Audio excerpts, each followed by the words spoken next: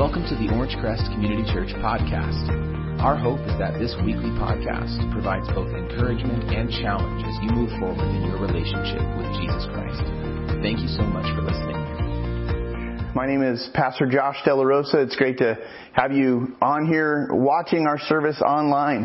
Today I want to look at an area that we're all presently working through. It's the area of expectations and disappointments. You know what I mean is all of us had plans for March, for April, for May, and all of those plans have been totally disrupted by COVID-19. And now we're all sort of wrestling through our responses to a bunch of disappointments.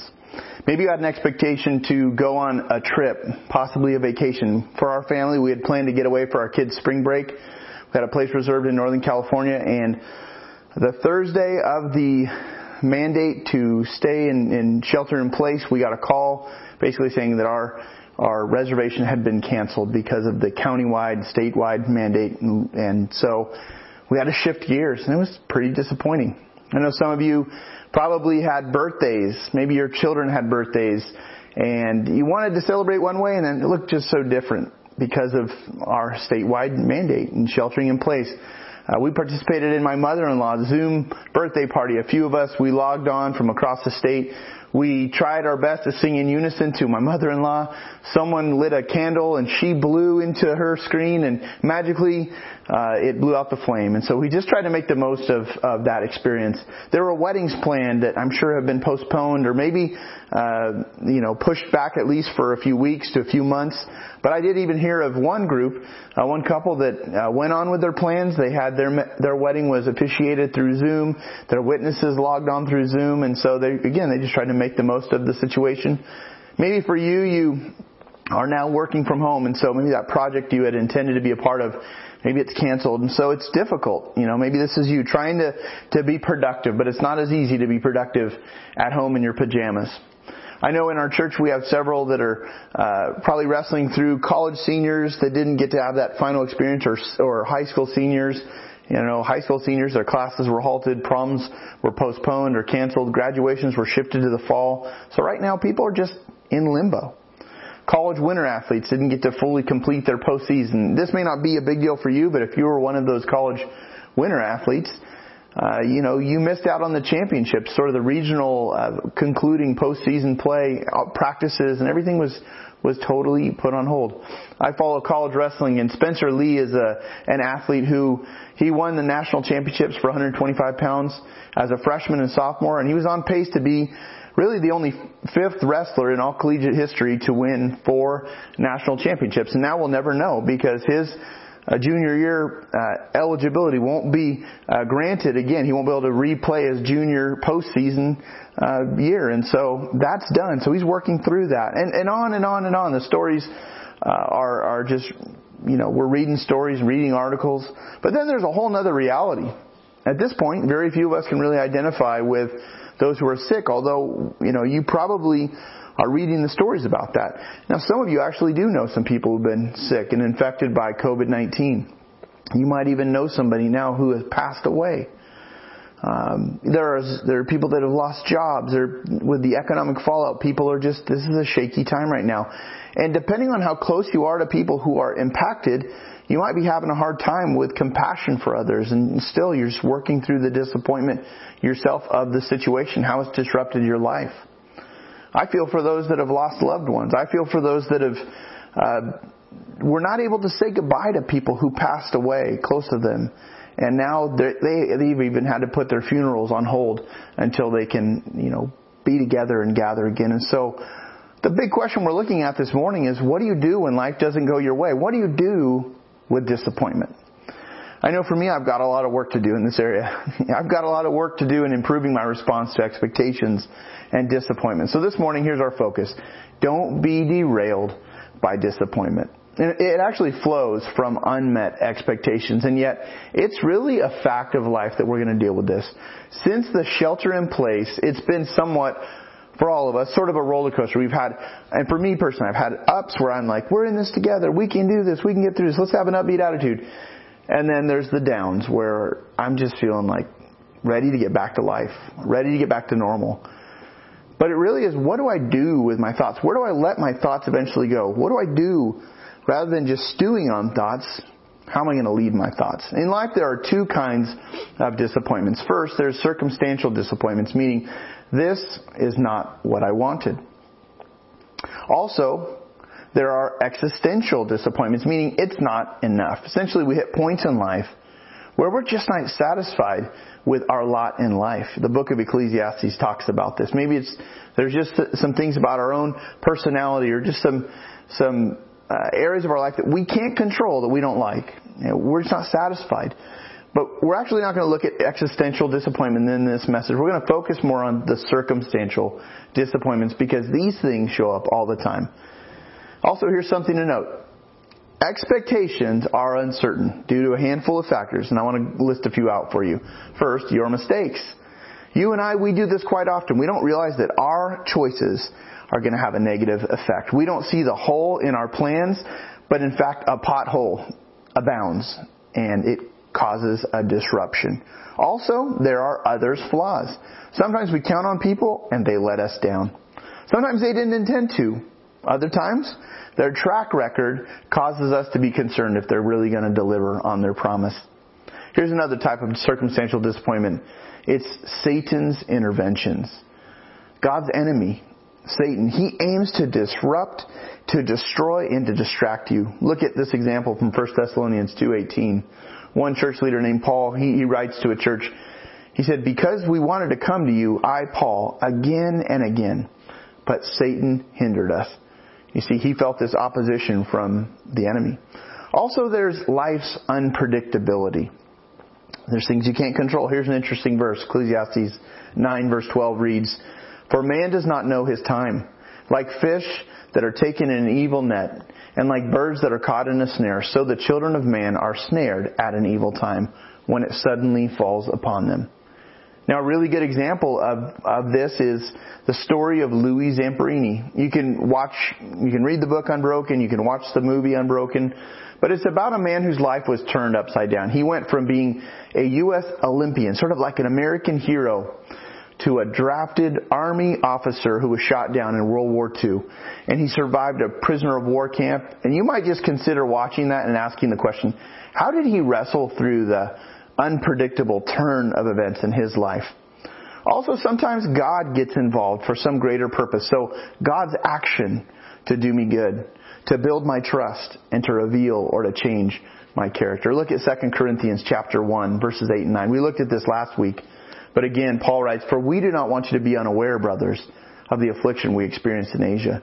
For we were so utterly burdened beyond our strength that we despaired of life itself. Indeed, we felt that we had received the sentence of death, but that was to make us rely not on ourselves, but on God who raises the dead." He actually says God allowed this to happen. God was working through this for my good, Paul is writing. He saw this as a tool for his own good and growth, but through the hand of God.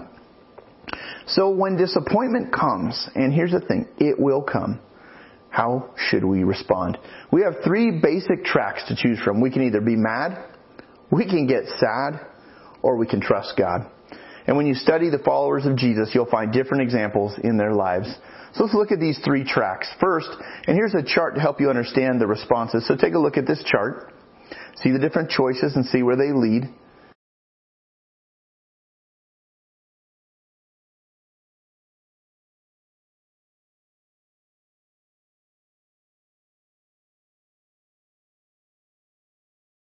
But first I want to look at the anger track. With anger, our energy goes up. If I allow disappointment to turn into resentment, you see we go to resentment, then to anger, and then to rebellion. But if I allow my disappointment to turn into resentment, which means I have bitter indignation at having been treated unfairly, then I just feel mad. Then I'm going to be easily angered every time I get a reminder of the thing that I've lost or how disappointed I really am. This anger can be directed to God, either directly or indirectly. We start asking questions like, why would God allow this to happen to me? Or where is God right now? Or this is ridiculous. Now Peter, one of Jesus' disciples, he anticipated that Jesus was at the top of his game. On the Sunday prior to Jesus' crucifixion, Jesus rode into Jerusalem, and people there gave him the royal treatment. We call that Palm Sunday. And you can bet that Jesus' disciples were so excited to be so close to Jesus. Imagine your close friend becoming the mayor or the governor or the president. That's how the disciples would have felt.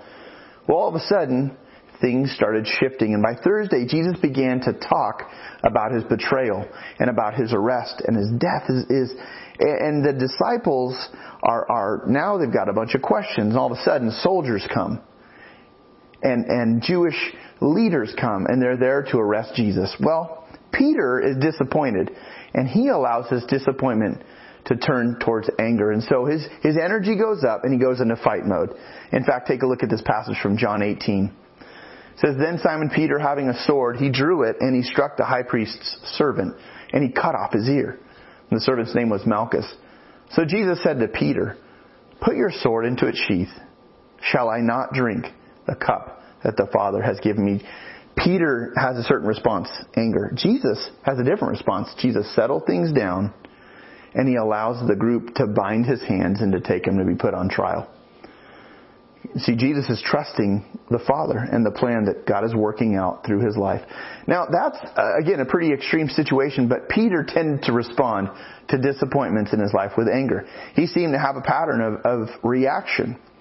And you might be able to identify with Peter. How do you respond when you're disappointed? Maybe right now with all of these restrictions, maybe you're really battling anger. You've envisioned a totally different March, April, and May, and now you're having a really hard time with all of it. Maybe you're having a really hard time praying. Every time you try to pray, you just get angry. Maybe you feel like you're all prayed out right now. It could be that you're bothered that God has even allowed all of this to happen. And maybe you're even questioning, God, how could you be loving? How could you be good and allow this? See, this is an example of the anger track. Our thoughts go the wrong direction and we get heated and it's a dead end. The anger that you're feeling right now, if you give into it, that is only going to be fueled by God's enemy, by Satan, by his demonic forces. And that just makes it so much easier for us to head towards rebellion. Rebellion against God and just beginning to disobey his commands. The enemy's going to tempt you with lies. You're going to start hearing thoughts like, I'm done being good because look at where it's gotten me. I've been good and just look at how bad things have become. It's not fair. And, I just deserve a little pleasure. I deserve a little break from all of these rules. And so the anger track, it eventually leads us towards rebelling against God. And what that does is it sets into motion a type of damage into your life that cannot easily be repaired. That's the way to pain, to judgment, to all sorts of long-term consequences. And so my word to you is just don't go there. We can also choose another track. It's called the discouragement track. It's the sadness track where our energy goes down. So we get disappointed, we get sad, discouraged, and again, we rebel. We end up at the same place of rebelling against God, but it's a different path that leads us there.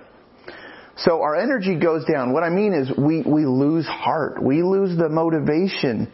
We start giving up the energy to do God's work, meaning we stop doing what pleases God and we stop maintaining the stewardships and the roles that he's given to us and he's asked us to play. So we just let go of things.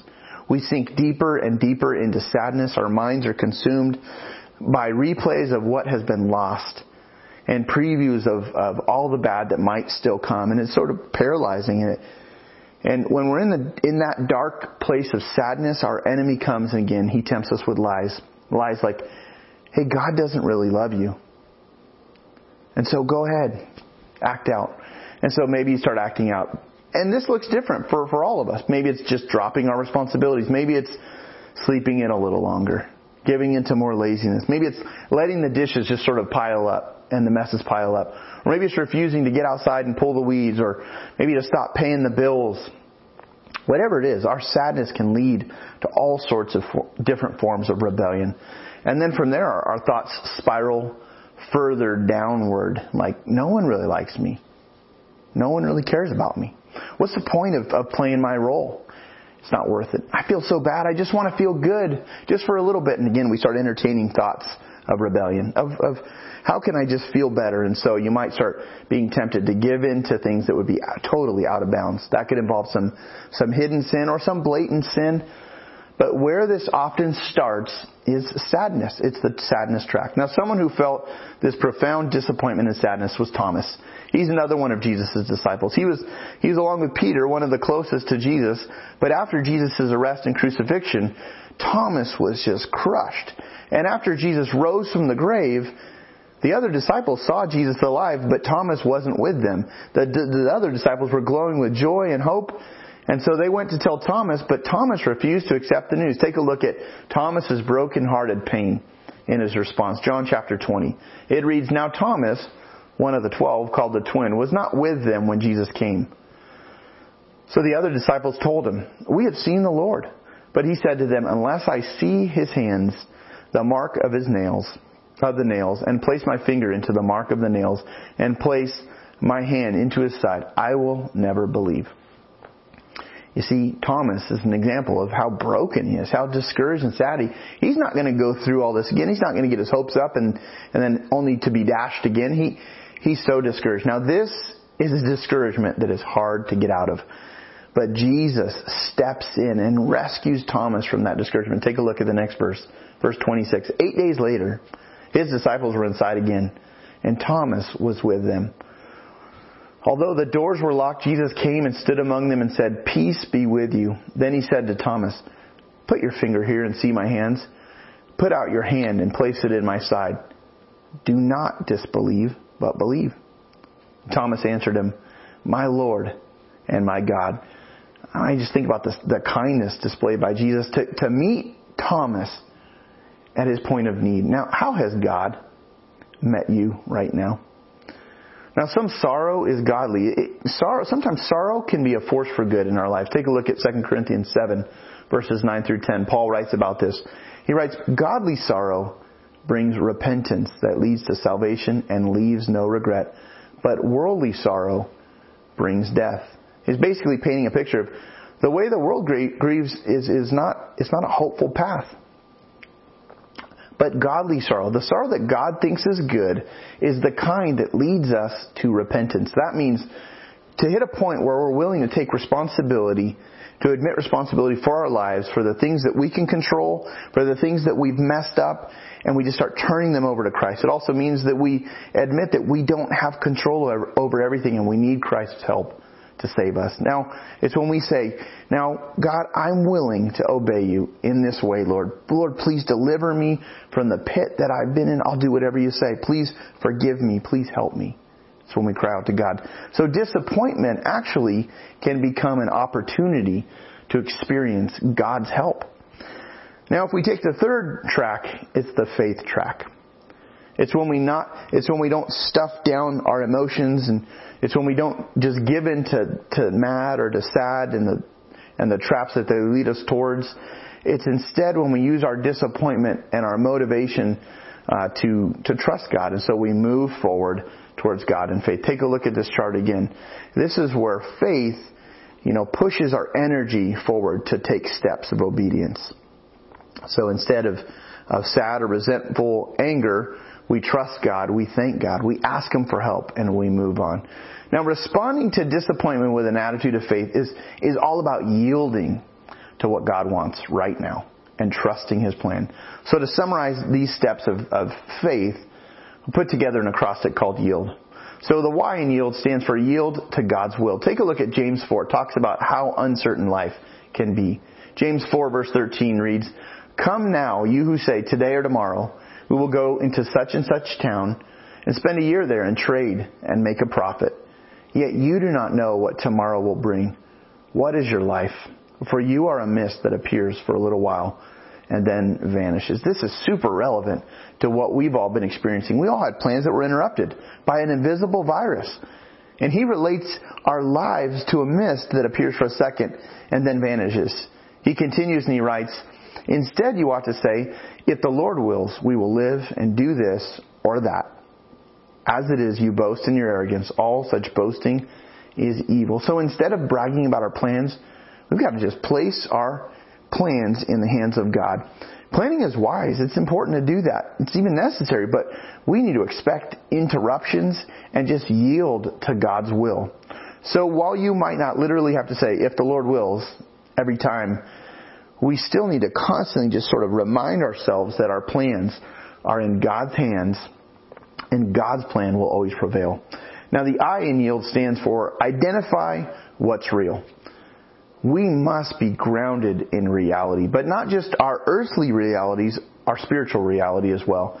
So in the midst of all the chaos and all the swirling around, as followers of Christ, we can rest in the security of our great God. Look at Israel's greatest king, King David, what he said in Psalm chapter 16, verses 8 and 9. I have set the Lord always before me, because he is at my right hand. I will not be shaken. Therefore my heart is glad, and my tongue rejoices. My body also will rest secure. See, the world around us may be shaking, but I don't have to be shaken.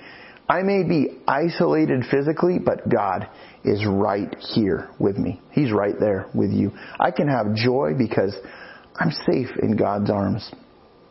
The E in yield stands for enjoy what you have now. King David's son Solomon wrote this in Ecclesiastes 6 verse 9. Better what the eye sees than the roving of the appetite. This too, meaning the roving appetite, is meaningless, a chasing after the wind. What does that mean? Essentially, Solomon is saying, look, don't let your disappointment stop you from enjoying all the other good things that are currently a part of your life right now. Whenever we choose anger or sadness, we miss out on everything God has put right in front of us right now to enjoy. So focus on what's before you right now. The L in yield stands for learn from what happened. What can you learn? Maybe you've heard this verse before. It's kind of a funny verse in Proverbs 26 verse 11. It says, as a dog returns to its vomit, so a fool repeats his folly. It's an interesting picture there. But you may have heard the expression, experience is the best teacher, but I disagree with that. You can have, the reason why is because you can have a lot of experiences in life and keep just doing the same thing over and over and over, and that can prove to be an extremely painful experience in life. Experience is not the best teacher. It is evaluated experience that is the best teacher.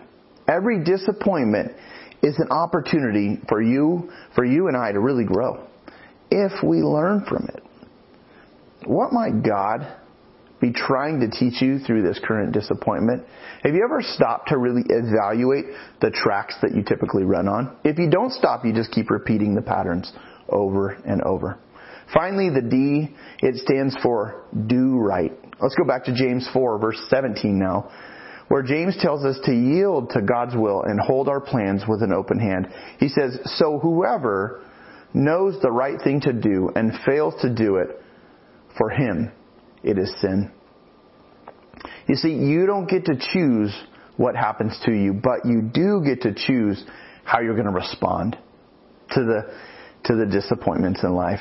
And as you yield to God, He will help you choose to move forward in faith and to take the necessary step and the next necessary step to just deal with the disappointment. If it's another person that has disappointed you in this season, and now I'm sort of shifting separate from COVID-19, if it's someone else has sort of disappointed you in life, then the right thing would be to work through it, begin to pray through it, evaluate what had happened, and consider what would it take for me to move towards forgiving that person. Or if you've been a person that you identify there's a mistake you've made, or maybe you've crossed the line of sin, then the right response right now is, what do I need to do? And are you willing to pay whatever price it costs to make it right? Maybe it's just dusting yourself off and getting right back up, like Proverbs 24:16. It reads, "For though a righteous man falls 7 times, he rises again, but the wicked are brought down by calamity."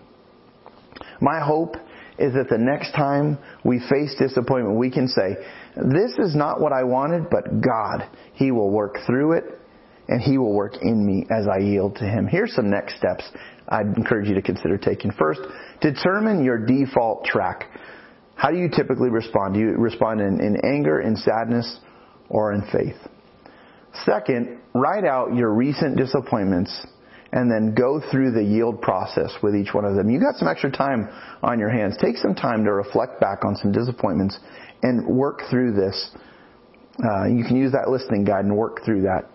And then third, do something redemptive this week with your hands. Meaning, this is a time where maybe fix something that is broken. Maybe plant something during the crisis and watch it grow. But I would encourage you to be productive. Do something redemptive this week. Hey, I want to pray for you. So let's pray together.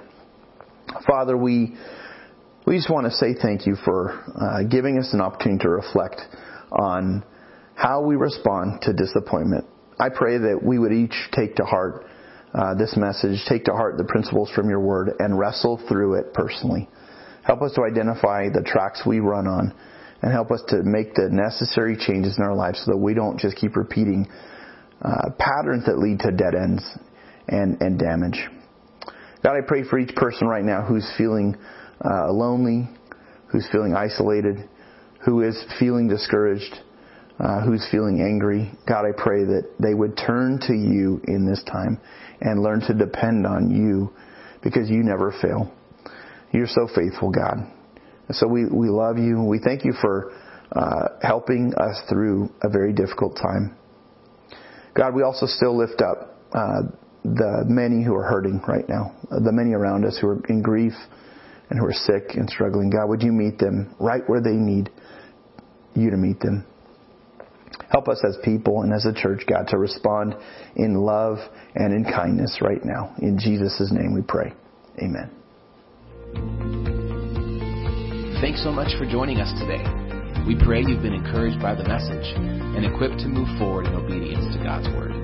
Join us again next week for another Orangecrest Community Church podcast.